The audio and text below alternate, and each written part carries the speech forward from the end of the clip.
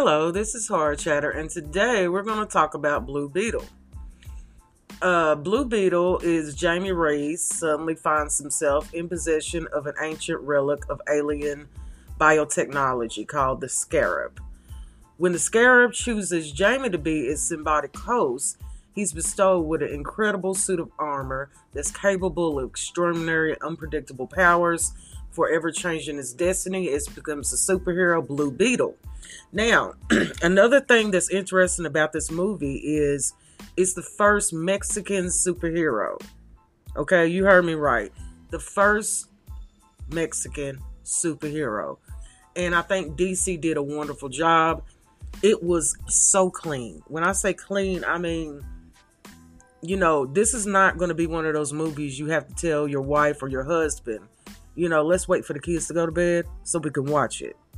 Because things are getting crazy when it comes to, sex in movies and drug use in movies and alcohol use in movies.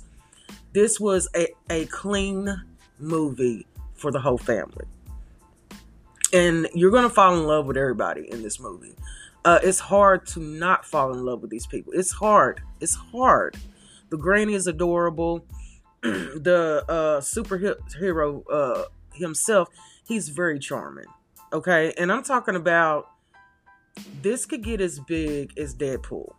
Okay, this is not, people can joke about this movie all they want to, but this has the potential to be a huge box office. Okay, and I wasn't bored at all. I wasn't looking at my watch or looking at the clock to see what time it was. And I couldn't tell you how long this movie is. I tell you one thing, it's on HBO and it's worth seeing. If there is a movie I think you need to see before the new year starts that's going to give you a good perspective of where this world should be and how we should be treating each other as human beings, then it would be this movie. It would be this movie. My favorite part of this movie is when the superhero holds himself from actually killing somebody.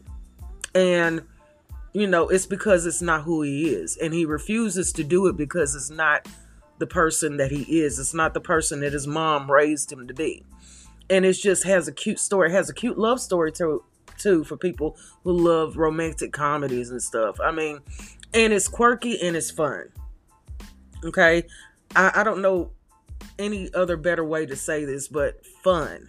Okay? And it's aesthetically beautiful. Really, they couldn't have done when he transforms into the Blue Beetle. It is a sight for sore eyes. It's the most beautiful thing I've ever seen when it comes to body morphing in movies. And it's got a good rating too.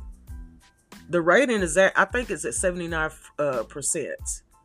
That's how many people like this movie.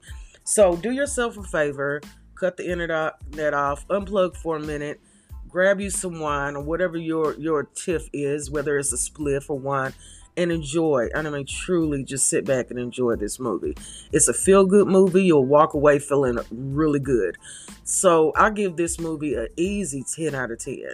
I cannot wait to see the second part of this movie, and they better come out with another part of this. This is amazing. So until the next time, this is Horror Chatter, and I thank you so much for listening.